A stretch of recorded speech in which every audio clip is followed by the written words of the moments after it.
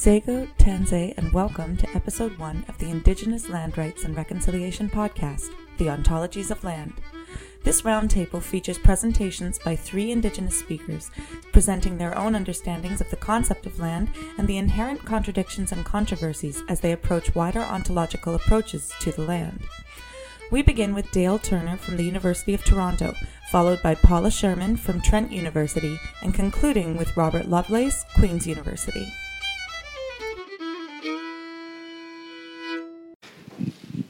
Thank you. It's great to be back in Queens and Anishinaabe and Haudenosaunee traditional territories. And although I noticed the Anishinaabe is named first, is there? It's alphabetical. Oh, okay.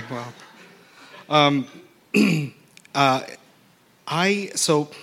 my name is Dale Turner. My father is Temiagaba Anishinaabe from Temagami, Lake Temagami in Northern Ontario. And my mother is English from Devon in England. And I've just moved to the University of Toronto in political science and Indigenous studies after spending 22 years at Dartmouth in New Hampshire. So it's great to be back in Canada. And I thought, in looking through, we have a long day ahead of us. I really look forward to hearing the thoughts of some of the speakers. And I just thought what I would do is lay out a few talking points, things that I have been thinking about lately. So really three things. And the first is I've been thinking about the use of Indigenous terms in contemporary Indigenous politics. So one of the courses that I teach is called Indigenous Nationalism, and it's a comparative course using Canada as a kind of a touchstone to look at Canada, the US, Australia, New Zealand. And one of the things that I've noticed is that in the past, say, 20 years in Canada, really since, I think, Delgamuukw, there's been this infusion of Indigenous terms into the politics. And I have 4 examples.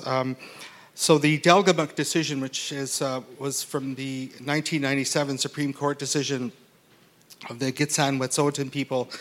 What I find interesting about this case is that they first sought ownership of their territories, not title.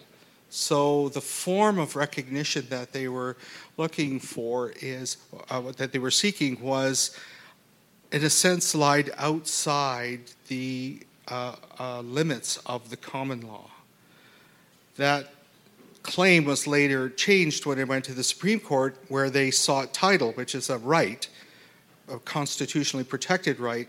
And I think that that move, in a sense, shifted the dialogue and shifted the meaning of the language, in particular the terms that the Gitxsan Wet'suwet'en people used in the case. So, for example, what they did was they took a 2-track approach, a 2-row approach, since I can use that term here. On one part, they did a legal analysis of the Royal Proclamation of 1763, Section 88 of the Indian Act, Section 109 of the Constitution, and so on, to make this argument that when the BC became part of Confederation, it didn't carry with them the rights to assert sovereignty over their territory. So they made this common law argument. However, their medicine people took another approach, which was that they used their own Gitxsan Wet'suwet'en philosophies, their own traditional ways of thinking about the world, essentially. And what they did was they introduced 2 terms. They hung their argument, so to speak, on these 2 terms, on the Kundgaks and the Adok, which were kinds of ceremonies. The Kundgaks was a Wet'suwet'en song. The Adok was a kind of ceremony, part of a potlatch ceremony, and what they did was they literally brought their medicine people onto the stand,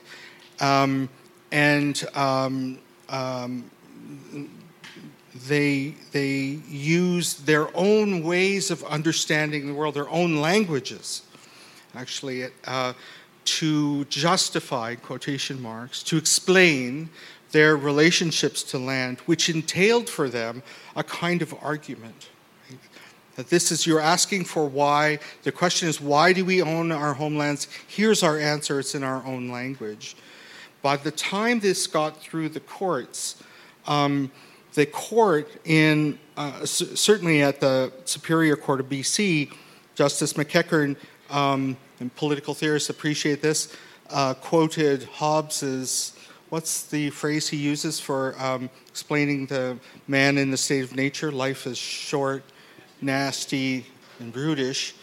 Actually used this quote to characterize the Gitxsan Wet'suwet'en people, basically saying they don't really live in civil societies. And so part of, I think, the backlash against that was against that kind of Eurocentrism at the Supreme Court, was the court basically said we need to find ways of listening and accommodating Indigenous oral traditions as legitimate sources of evidence. And I think this was seen as a huge, in some ways, a victory. However, drawing from the Vanderpeet decision, which was less than a year before that, the court said, and this is kind of characterizes Indigenous politics today, it said, yes, we're willing to listen to Indigenous oral traditions as sources of evidence, legal evidence, but you have to use a language that we understand. So you have to use the language of the common law to come into a court, articulate who you are, and then of course it's judged, literally judged by non-Indigenous judges in this case. So there's always that proviso attached to it, which is, well, if you're going to use the courts as a way of having us recognize, in this case, title, which is a whole separate sort of conversation, moving from the idea of ownership, which is what I think Indigenous peoples work with, to this idea of title, which is a right, a constitutional right protected in the Constitution. So the language then of the common law has evolved, at least since 1982, explicitly around this language of title. Aboriginal rights exist on a scale. Aboriginal title is defined as a right to the land itself. The language of rights is, in a sense, its home, its rightful home in terms of how we understand the language, is within the common law. And Indigenous peoples have had to play that game. This is why we have a whole generation of Indigenous lawyers, right? Because the Bear Island case from Temagami is a good example, and I've been reading a lot about this case where our elders were also cross-examined in courts of law.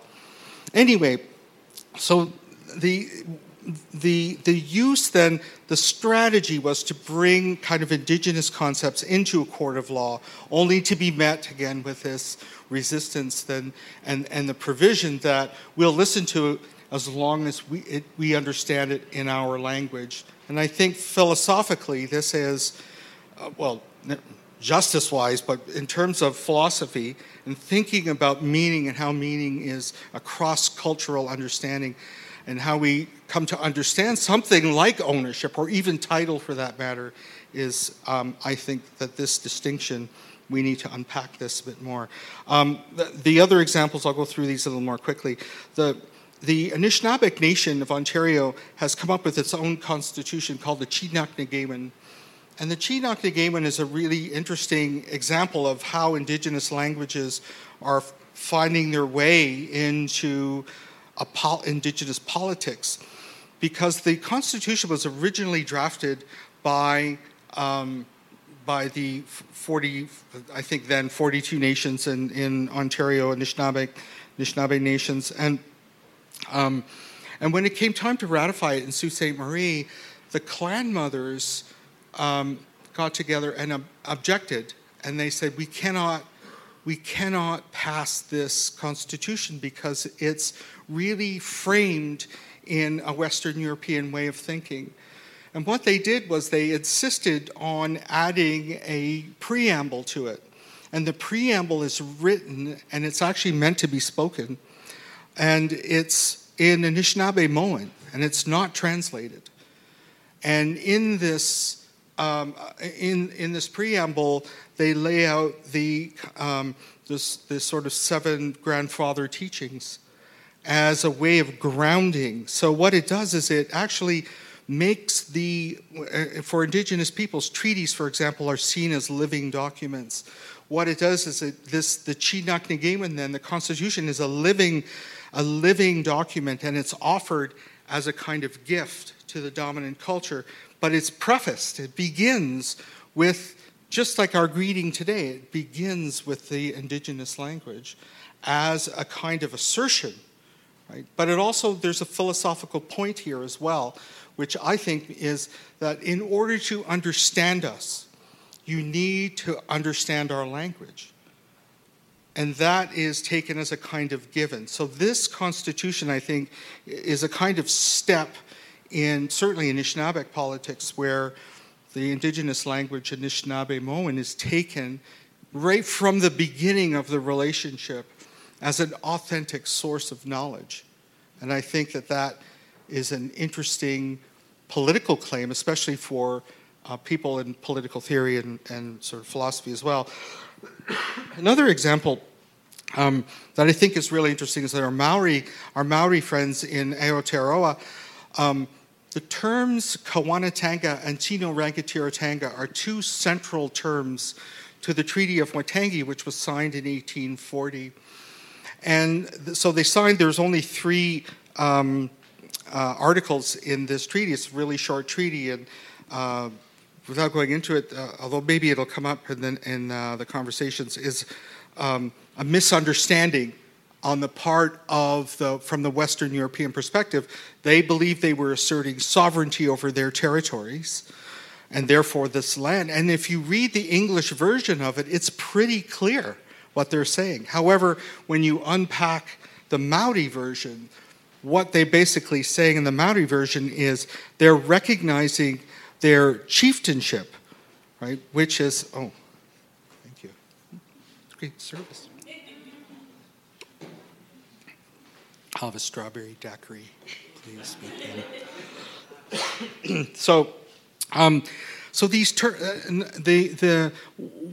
in order to have the Maori chiefs, over 500 of them, sign off on this treaty, they had to explain to them in Maori that no, what you're giving up or what you're recognizing is Kawanatanga, which is a form of almost administrative authority, while you retain Tino Rangatiratanga, which is your own chieftainship, which is your own traditional ways of understanding your relationships to your land. That remains intact.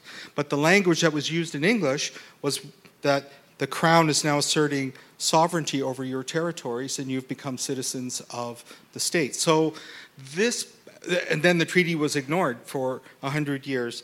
But the recent politics since the turn of the 20th century, these terms Kawanatanga and Tino Rangatiratanga have been brought into mainstream New Zealand politics, in particular Maori politics. But their use and their meaning has been problematized in and of itself. And one good way I think that we see this is the recent Whanganui River, where the river has been granted rights, like almost the same rights as a human. And the source for that, on one hand, can be seen in a kind of liberal model of rights, but on the other hand, certainly traditionalists are saying this is a recognition of Rangatiratanga. So there is this traditional argument, this traditional perspective, which is being woven into this kind of liberal nationalist politics. And this is only recent. So, but I see real danger of plucking these indigenous terms. You only have to look at what's happened to aloha with the Kanaka Maoli, right? They pluck these terms out of their sort of home, which is from the communities and the language of the communities, and they reshape their meaning into the legal, political, social practices of the dominant culture. And that's one area of that I see. 5 minutes already? Okay. So anyway, Sigmar. So that this first area, sort of cordoning off, is the use of Indigenous languages in contemporary Indigenous politics, and everything from land recognition to, I think, because this panel is starting things off is with this from a philosophical perspective, and I mean that by Western European, this kind of, depending on where you've been trained, ontology is a very uncomfortable word, right? Ontology has to do with being, and it's epistemology and metaphysics, and I went to grad school at McGill, where metaphysics and ontology were sort of marginalized and sort of thing, and not only that, it's pluralized, ontologies. So I think that it's a really important area for Indigenous scholars and Indigenous studies, because I think if we are going to make these arguments that Indigenous languages connect people in place and land, there is a kind of, and the term that we use, and my paper, right, I focus on this idea of Indigenous spirituality as a term that's used within English politics to capture this kind of relationship that Indigenous peoples have to land. And I think that Indigenous languages are very important, and I know that I've experienced these relationships, in particular in ceremonies and things like this, but I'm very, I might as well say it, I'm very skeptical about how we move from that understanding and that way of being in the world to a court of law. So I'm really interested in what happens. In my first book, I wrote about word warriors as a group, as a mostly Indigenous people, young people who are educated in a particular way to understand the law, right? And they use law in a certain way. My more recent work, now that I'm just finishing up a manuscript called Reveries of a Solitary Indian, where actually that model, that way of thinking about how knowledge is brought out of the communities does depend on this group of people, but I think we need to reshape the relationship between our medicine people and the language and the lifestyles that medicine people live their everyday lives, and how we as responsible community members and non-community members who care, what do we do with language? What do we do with those kinds of ceremonies and ways of thinking and being? What do we do with those by the time we end up in, say, a court of law? Because the reality is we're still going to need to go to a court of law. Wasn't it? I think I just saw the news that the federal government has in BC for the pipelines has just granted their what's it called when they injunction. So they have to get their application together quickly. So it's a reality. What language do we use? And you can see this now with the Wet'suwet'en, right? The hereditary chiefs setting up blockades on their own territories, while they're also community members who are participating in the building of these pipelines. So this is a really important central issue in Indigenous communities, and I think Indigenous studies. Because we keep talking about Indigenous methodologies, right, and new epistemologies and so on. Well, I think this is kind of where we need to rethink this. And I guess one way of tying this up for me, from my perspective in my paper, is for me as a Western European trained community person, Wittgenstein has always lied in the background in guiding my thinking and the way to approach language. People call me Wittgensteinian. But I think at this stage in my career, and the one thing I'll be working with is more graduate students. I've never worked with graduate students before. And I think what I would like to see is more engagement with some of what I would call the deep theory that guides the normative language that we use. For example, Wittgenstein is an Austrian philosopher, but he has a particular view of language that's influenced a whole generation of thinkers in political theory, philosophy. And whether you like him or not, his view of language, his approach of language is a kind of pragmatic exercise, right? The meaning, the understanding of a term, the understanding of our language is how it's actually used in practice. It seems to me that's a very Indigenous way of thinking about knowledge. Knowledge is how we use it in our everyday lives. And so there is a kind of, I think, philosophical bridge that can be useful, but I think it's most useful if in educating our students to develop a critical attitude, a critical language to addressing some of these more on-the-ground practical problems, such as what do we do with our Indigenous languages in a court of law. So there is a kind of purpose and vision of pulling these things together. And I think some of the people who I look forward to hearing and listening to have been working on these problems their whole career. So, and especially community people as well, because they live it in their everydayness. They may not read Wittgenstein, but which is too bad, but what can I say? Anyway, I'll end it there, and thank you very much. It's really great to be here. I look forward to chatting with everybody.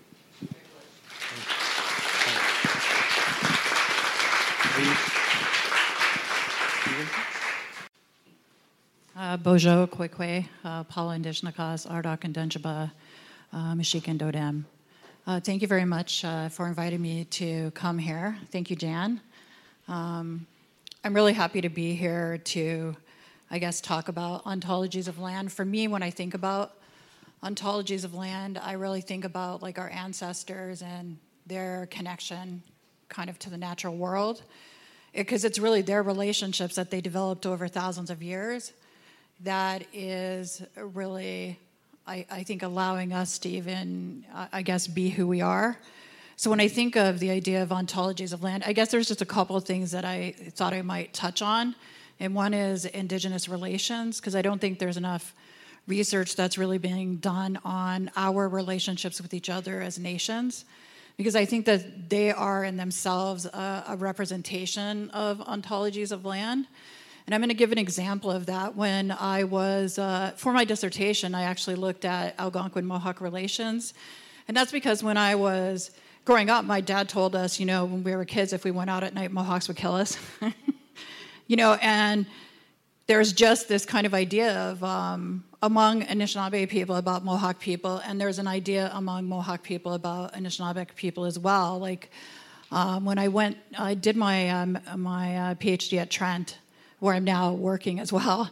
And when I was there, I met Susan Hill. We became really good friends. We were roommates. We're still really good friends. And one of the things that we really started talking about was, how come we have these kind of perceptions about each other? I kind of shared what my dad had said when we were growing up, and she kind of shared that she had always heard and kind of felt that, Algonquin people, Anishinaabe people were kind of, not assertive, really.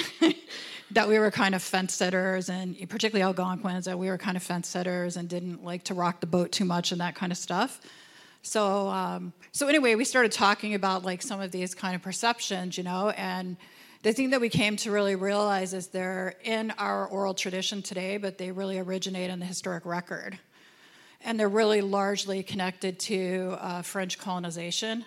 So when I was doing my dissertation, the first thing I wanted to understand is, as Omama Wanene people, as Algonquin people, what is our relationships with the land? What do they go back to? So I spoke firstly to our elder, Harold Perry and Ardoch, and then I also spoke to William Commanda as well as some Anishinaabe women elders as well. Particularly Edna Manitowabi and Shirley Williams, who I worked with quite and still work with closely at Trent.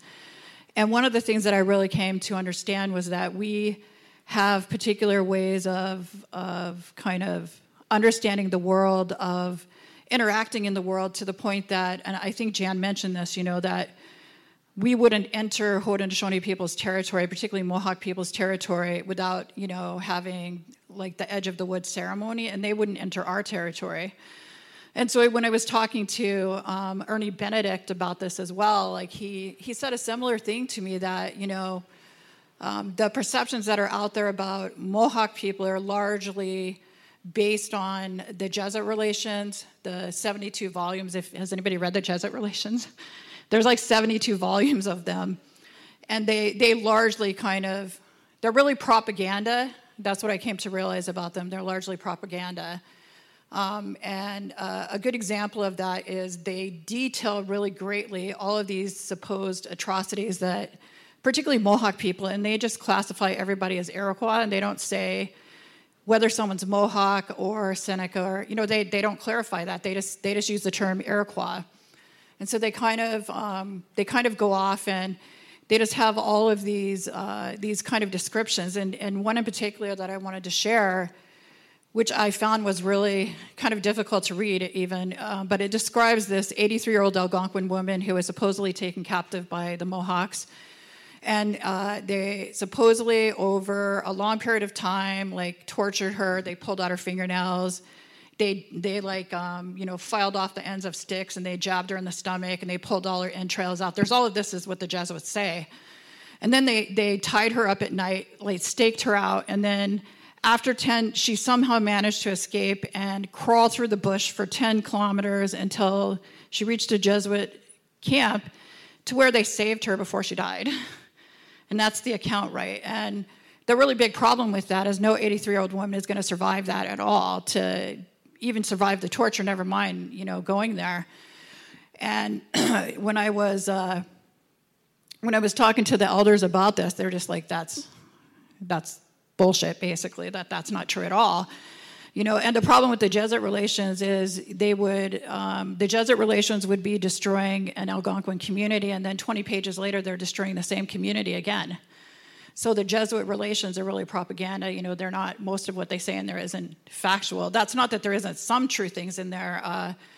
There was another example maybe that I could pull from that is there's a description of and this is actually one of the Jesuit fathers actually talking about one of the Sagard, one of the Recollet missionaries, and how he came upon this Algonquin village, and there were Nipissing and new people there as well, and Wyandot people, and there was a ceremony that was going on, and so Sagard, he goes up and he can hear people, he can hear the sticks, they're hitting sticks and they're singing. He can hear all of this, but he can't see anyone because everyone's in there. So he goes up and he looks through, he's watching what's happening, through this hole in the wood. And what's happening is all the women are on one side and all the men are on the other side. And there's this old man and he's holding this baby up, he's holding this baby up in the air. And he's like, they're offering that baby to the devil, And I was talking to Edna about that, and I'm like, that is not what's happening. And she's like, no, obviously that's a naming ceremony. That's happening. But so there's all of these kinds of the Jesuit Relations and, Sagard and the Recollet missionaries, Champlain as well. Champlain describes this kind of attack that supposedly happened where Algonquin people are traveling with Nipissing people and Wyandot people down the river of the Mohawk to a Mohawk village, and he talks about how the Algonquins are so afraid of their own shadow that they cower in a fetal position in the woods, and they hide until it's nighttime so that they can go without the Mohawks seeing them because they're so afraid. But then, so they finally go, but they won't put any guards up at night. They just sleep in, which freaks Champlain out too, because he felt they should be guarding against, Mohawk attacks, but they really just wanted to sleep. So when they get to the Mohawk village, it's late at night and they don't really want to fight them or anything. They're just he's like, well, why don't you go fight them? And they're like, well, and then I guess they're talking to the Mohawks, and the Mohawks are like, well, it's kind of dark. Maybe we should just meet in the morning. So in the morning, no one's trying to fight with each other, They may have just been, from what I understood, yelling things back and forth at each other. They're not trying to kill each other. They're not trying to do anything. Really, it's not until Champlain kind of steps out behind the Algonquins and he shoots one of the Mohawk people that, the escalation kind of starts. And it's not even clear. Like Ernie Benedict, when I talked to him, it wasn't even clear to him whether or not those people were actually Mohawk, because he felt at that time that there were people who were living there who were kind of related linguistically and culturally, but they may not have actually been part of the Confederacy.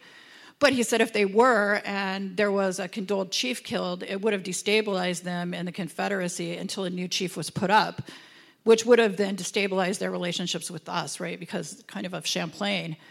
So anyway, I guess what I wanted to say about this is that a whole lot of that stuff that's in the Champlain and in the Jesuit relations, the historical record, it's like not true.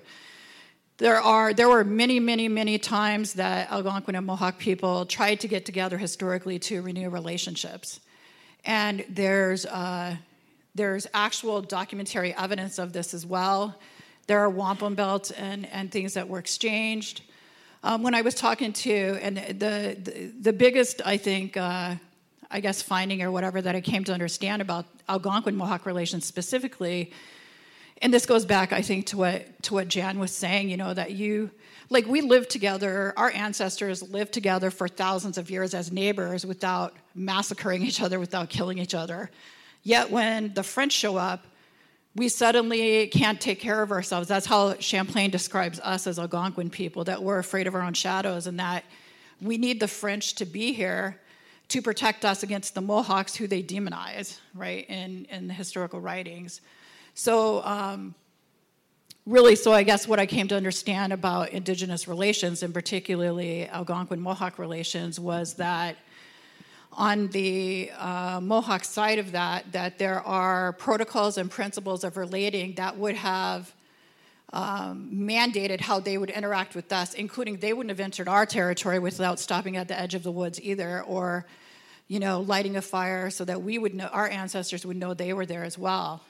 Right, so it's only after the French and the English come and they start fighting over our lands that a problem starts to develop. And really, if the French had let Haudenosaunee people trade with them, then some of the conflicts that developed after that probably wouldn't have happened as well. And then on the Anishinaabe side of that, on the Algonquin side of that, William Commanda shared with me that we should not let white, particularly male historians, define what our relationships were like historically, that we should be doing that for ourselves.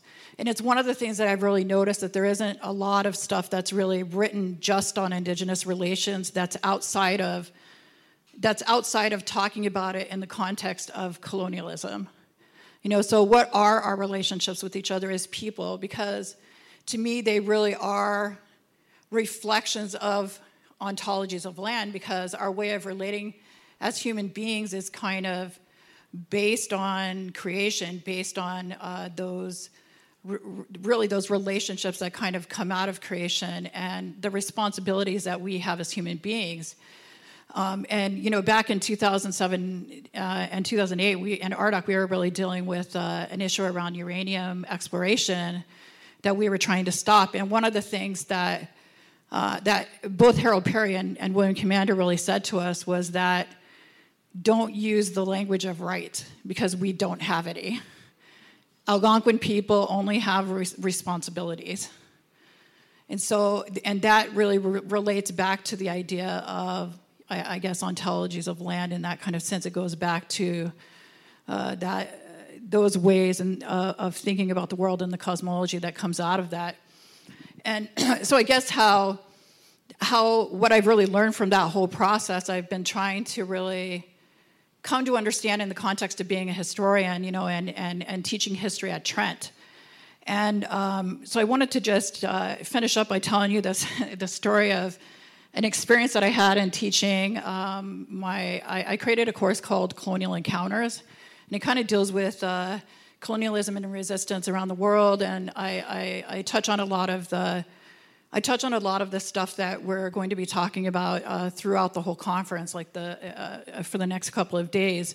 But the first term of the course, and this is going back probably like 4 years, because now the course is actually a half course that's just focused on this. But previously, the first half of the course was called, of the first term was Foundations for Indigenous History, because I came to really understand that particularly settler Canadian students could not understand Indigenous history at all.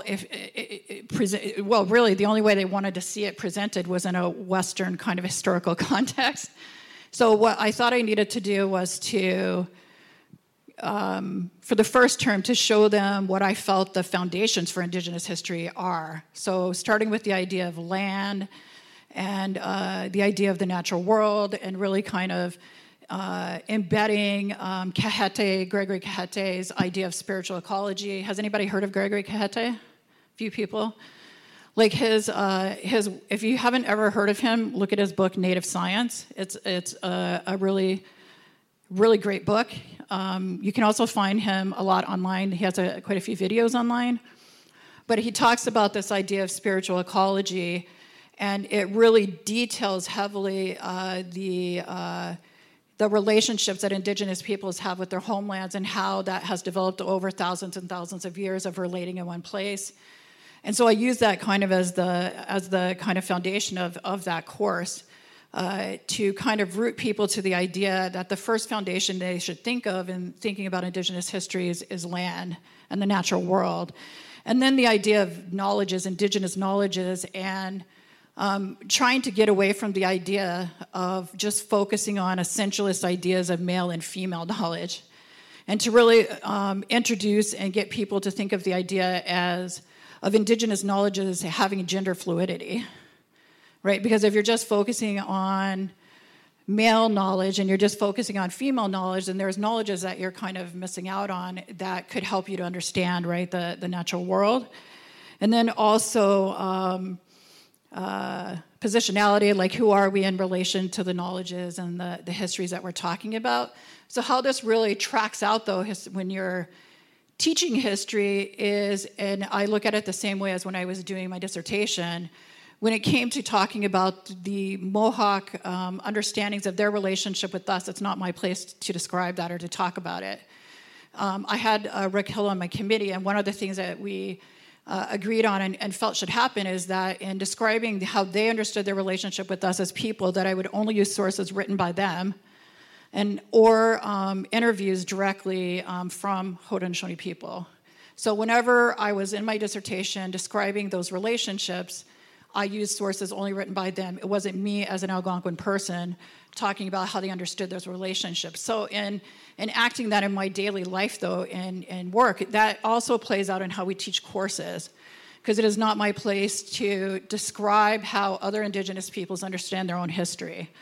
So in doing the courses, I try to make sure that I'm using sources that are written by those particular Indigenous peoples, or videos, or guest speakers who can come in and who can relay that, because otherwise they're not hearing the history from those particular Indigenous peoples, and that's ethically what should be happening.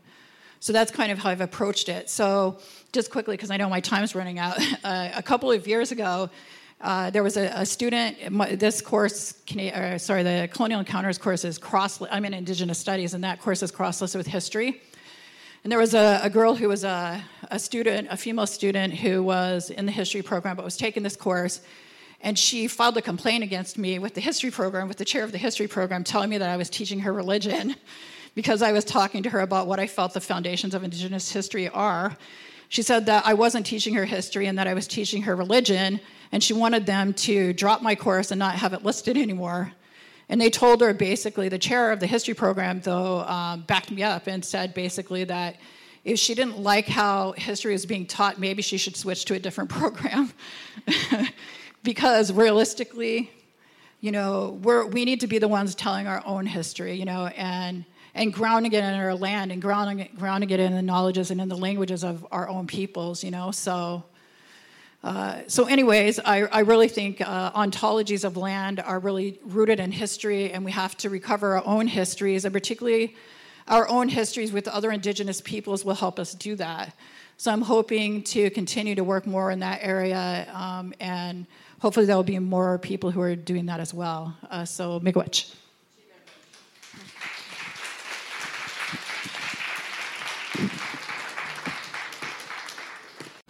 Good morning. Good morning. My name is Robert Lovelace. Since I reached the age of 70, I have stopped exposing myself in public. So I'd just like to say that I'm a human being, like most of you in the room. What I'm going to do today is I really fear myself going off into tangents. So I'm going to read some excerpts from the paper that I wrote for this conference. Because I kept in mind the idea of ontology and this particular panel when I wrote the paper. Ontology is one of those fancy philosophical words that simply mean the way things are. And so if we're looking at epistemology, then we're looking at how we figure out how things are. But today we're going to look at ontology. And so I also sort of crafted this so that, as you write papers, you take all of those tangents and you try to figure out the most efficient way to cram them all together. And so it's in three parts. Understanding the premise of land, the ontology of land, problem solving, how we go about solving the problems of the way things are, and in the end, what we're left with. So I'll start this way. As modern colonialism increases its speed and volume through an acceleration of technology, it leaves behind a residue of unfinished business. Like most problems, disposing of refuse is a matter of economics. If you can simply toss trash to the side and forget it, the cost is negligible. In our advanced society, public relations dictates more symbolic forms of waste management. Spinning the palatable pretense justifies the increase of expense. It also limits the historical liability and the time required to legally dispense with accountability altogether.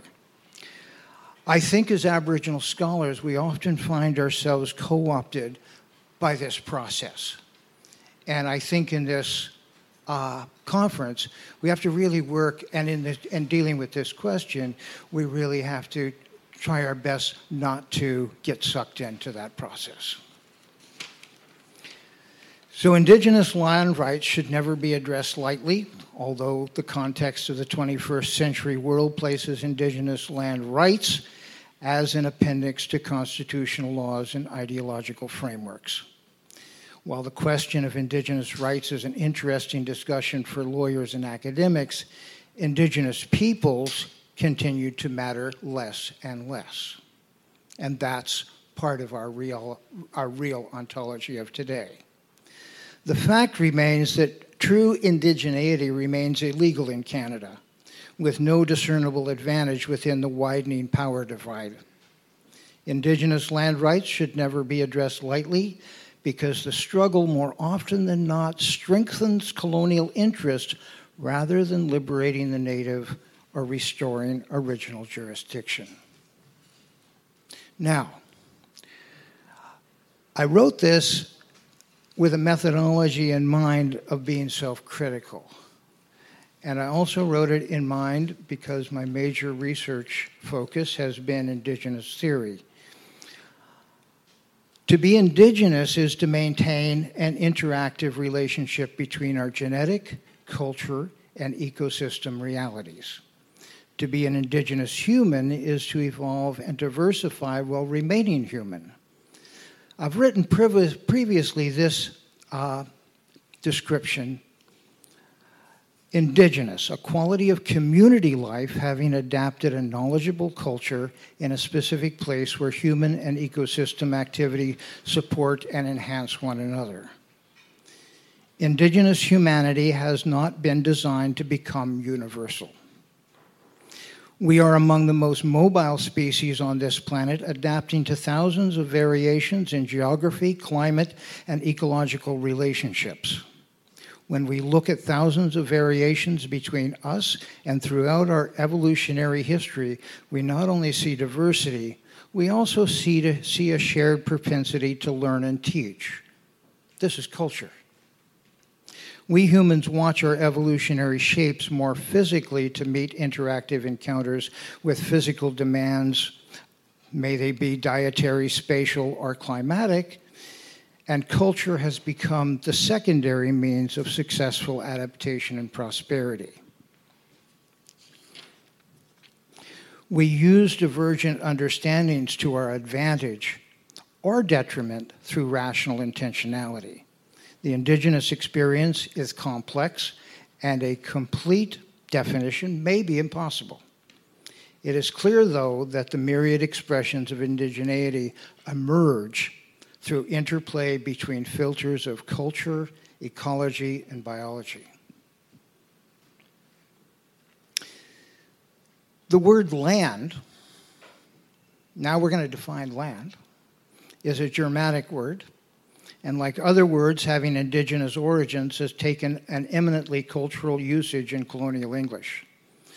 From national enclosure to internal real estate, land is an object. As a noun, its value can be measured by what it can produce in a Lockean sense. Our feudal heritage demands that it be taxed and divided for greater profit in a landed and landless economy.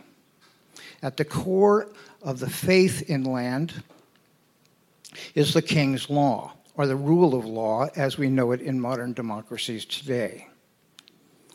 The ideology in policy and practice entitles various civil rights in relation to economic and political status. Anishinaabe-Moan, the indigenous language of much of central Canada, uses the word "aki." "Aki" is used in combination with other words to form complex ideas, and more often than not, to form verbs that communicate dynamic symbiosis. Hundreds of words include "aki."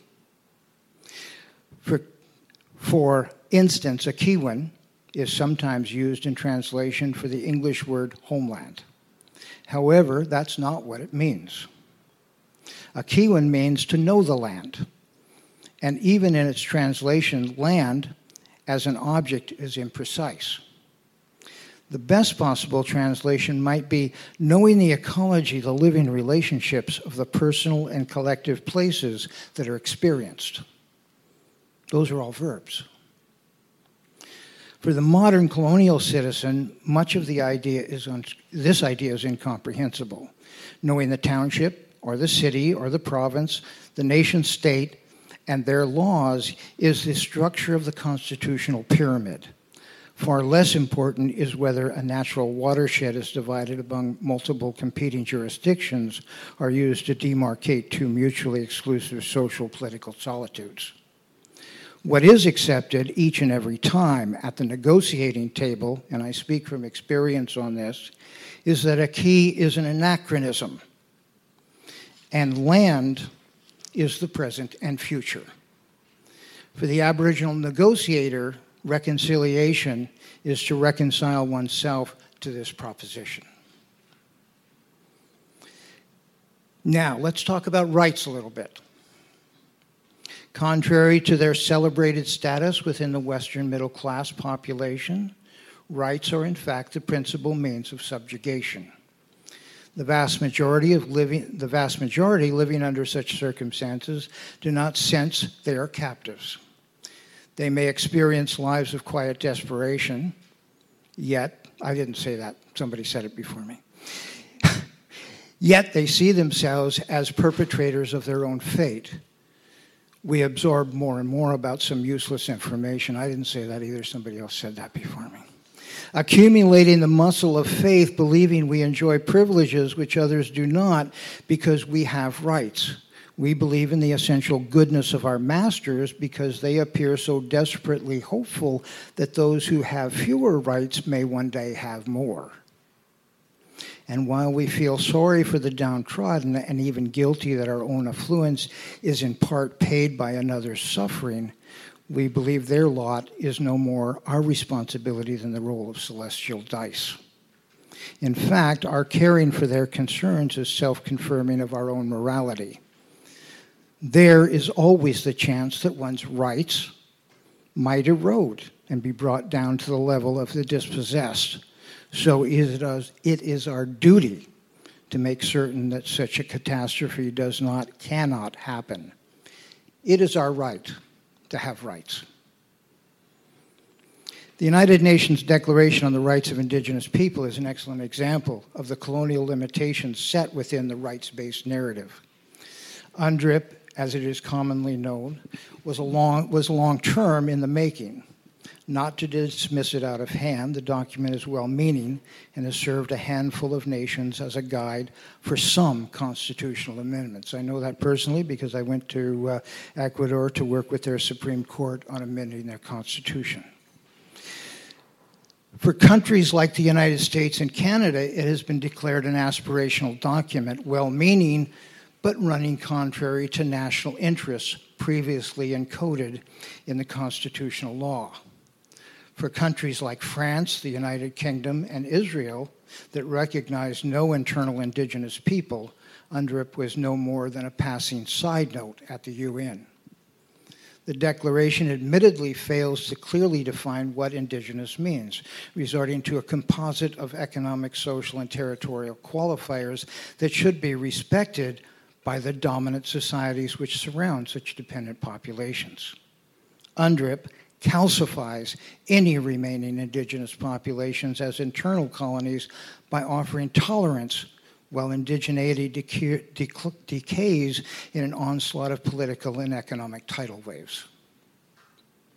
The idea of returning original jurisdiction or reimagining and practicing culturally indigenous-centered adaptations outside of the national constitutional boundaries is not considered.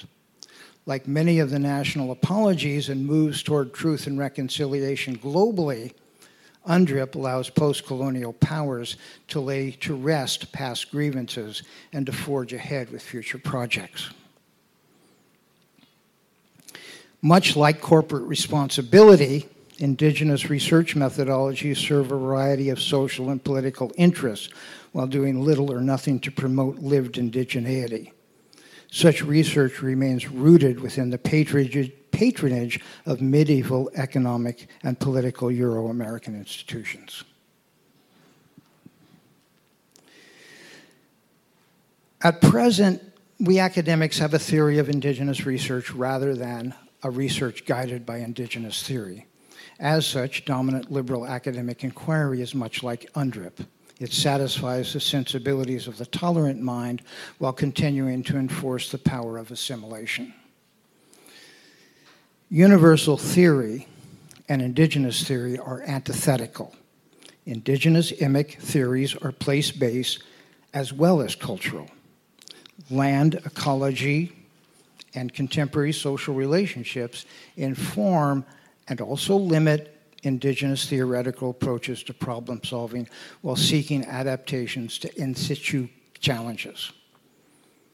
Universal ethic principles are elevated to the rank of saving the world, while innate indigenous principles of knowledge creation emerge and are tested through local adaptation performance.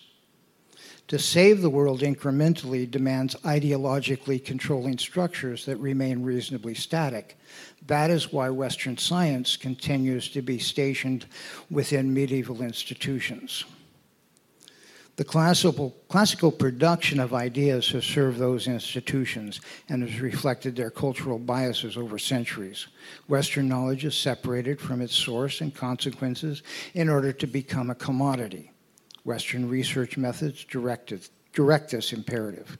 Universal theories establish and reinforce ideology as culture. When applied to indigenous cultures, universal logic dissolves the emergent and adaptive capacities of indigenous innovation, ruling out cultural vitality. The facade of culturally sensitive research and even inside-out strategic positioning is deceptive. Western researchers may romanticize indigenous approaches to problem solving, but only as long as these remain an essentialized novelty, massage contemporary identity crises, and do not impede funding applications or potential professional gains. These two theoretical forms are not a binary. They do not represent the ends of a spectrum. There is no commensurate middle ground between them. The purported universal qualities of Euro-American knowledge are self-reflective illusions of a population that has gained such a privilege by dominating others through cunning, deceit, and violence. They are not actually universal and can never be in a world and among a species as diverse as us, as that emerge on this earth. From an indigenous theory perspective, Western knowledge is the inevitable tangent at the end of a hypertrophic attempt at adaptation after culture has become consumed by culture. So, where are we at today from an existential or materialist point of view in terms of ontology? 2 minutes left. How long did it take me to see that? Okay. Okay. There's a congenital conflict between Western epistemologies and indigenous epistemologies, which unsurprisingly engender adversarial engagement and make management of conflicts intractable, even at the level of personality. So we have our work cut out for us over the next couple of days. The idea of knowing the land indigenously is actually passing away, and that's a problem because we now live in a culture that's driven by Western science and innovation. And overcoming that and re-indigenizing is extremely difficult. If I had more than 2 minutes, or a minute and a half, or a minute left, I would talk about what has happened to European indigeneity. Because what we face as our people of indigenous heritage is a process that began at a stage of European indigeneity, moved into the feudal system, adopted feudal systems and institutions, which we're in one right now, by the way, and has now overcome the vitality of our own communities. I would just like to point out one thing, that during this process, the innate indigenous qualities of women threaten the hypermasculine paranoia concerned with potential revolts and the emergence of indigeneity. That happened in Europe. Women were targeted specifically by the elites as the spiritual source of insurrection, and therefore were persecuted and relegated to producing an ever-increasing class of subjugated workers. I think that's important for us to recognize, is the inequalities that we witness day after day after day within the larger community are not just directed at us, but have been directed at our ancestors. They've been directed at the European indigenous peoples, and also the exploitation of labor and the ecology. We've got a lot to work on. Here's my revolutionary statement, and I guess I'll end with this, is solving the problem of colonial land confiscation is not possible within the lifetime of the Euro-American metaculture. Miigwech.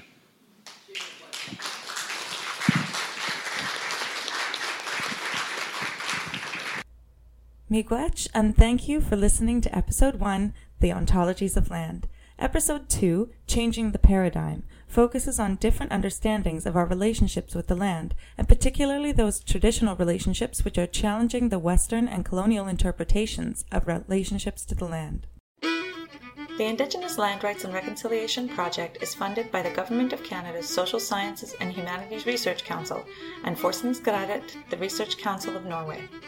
We would also like to thank the Department of Political Studies and the Center for the Study of Democracy and Diversity at Queen's University and Globalizing Minority Rights at UiT, the Arctic University of Norway, for their sponsorship and organizational support. Special thank you to CFRC Kingston for their assistance in coordinating this podcast, and to traditional artist Patty Kusterov.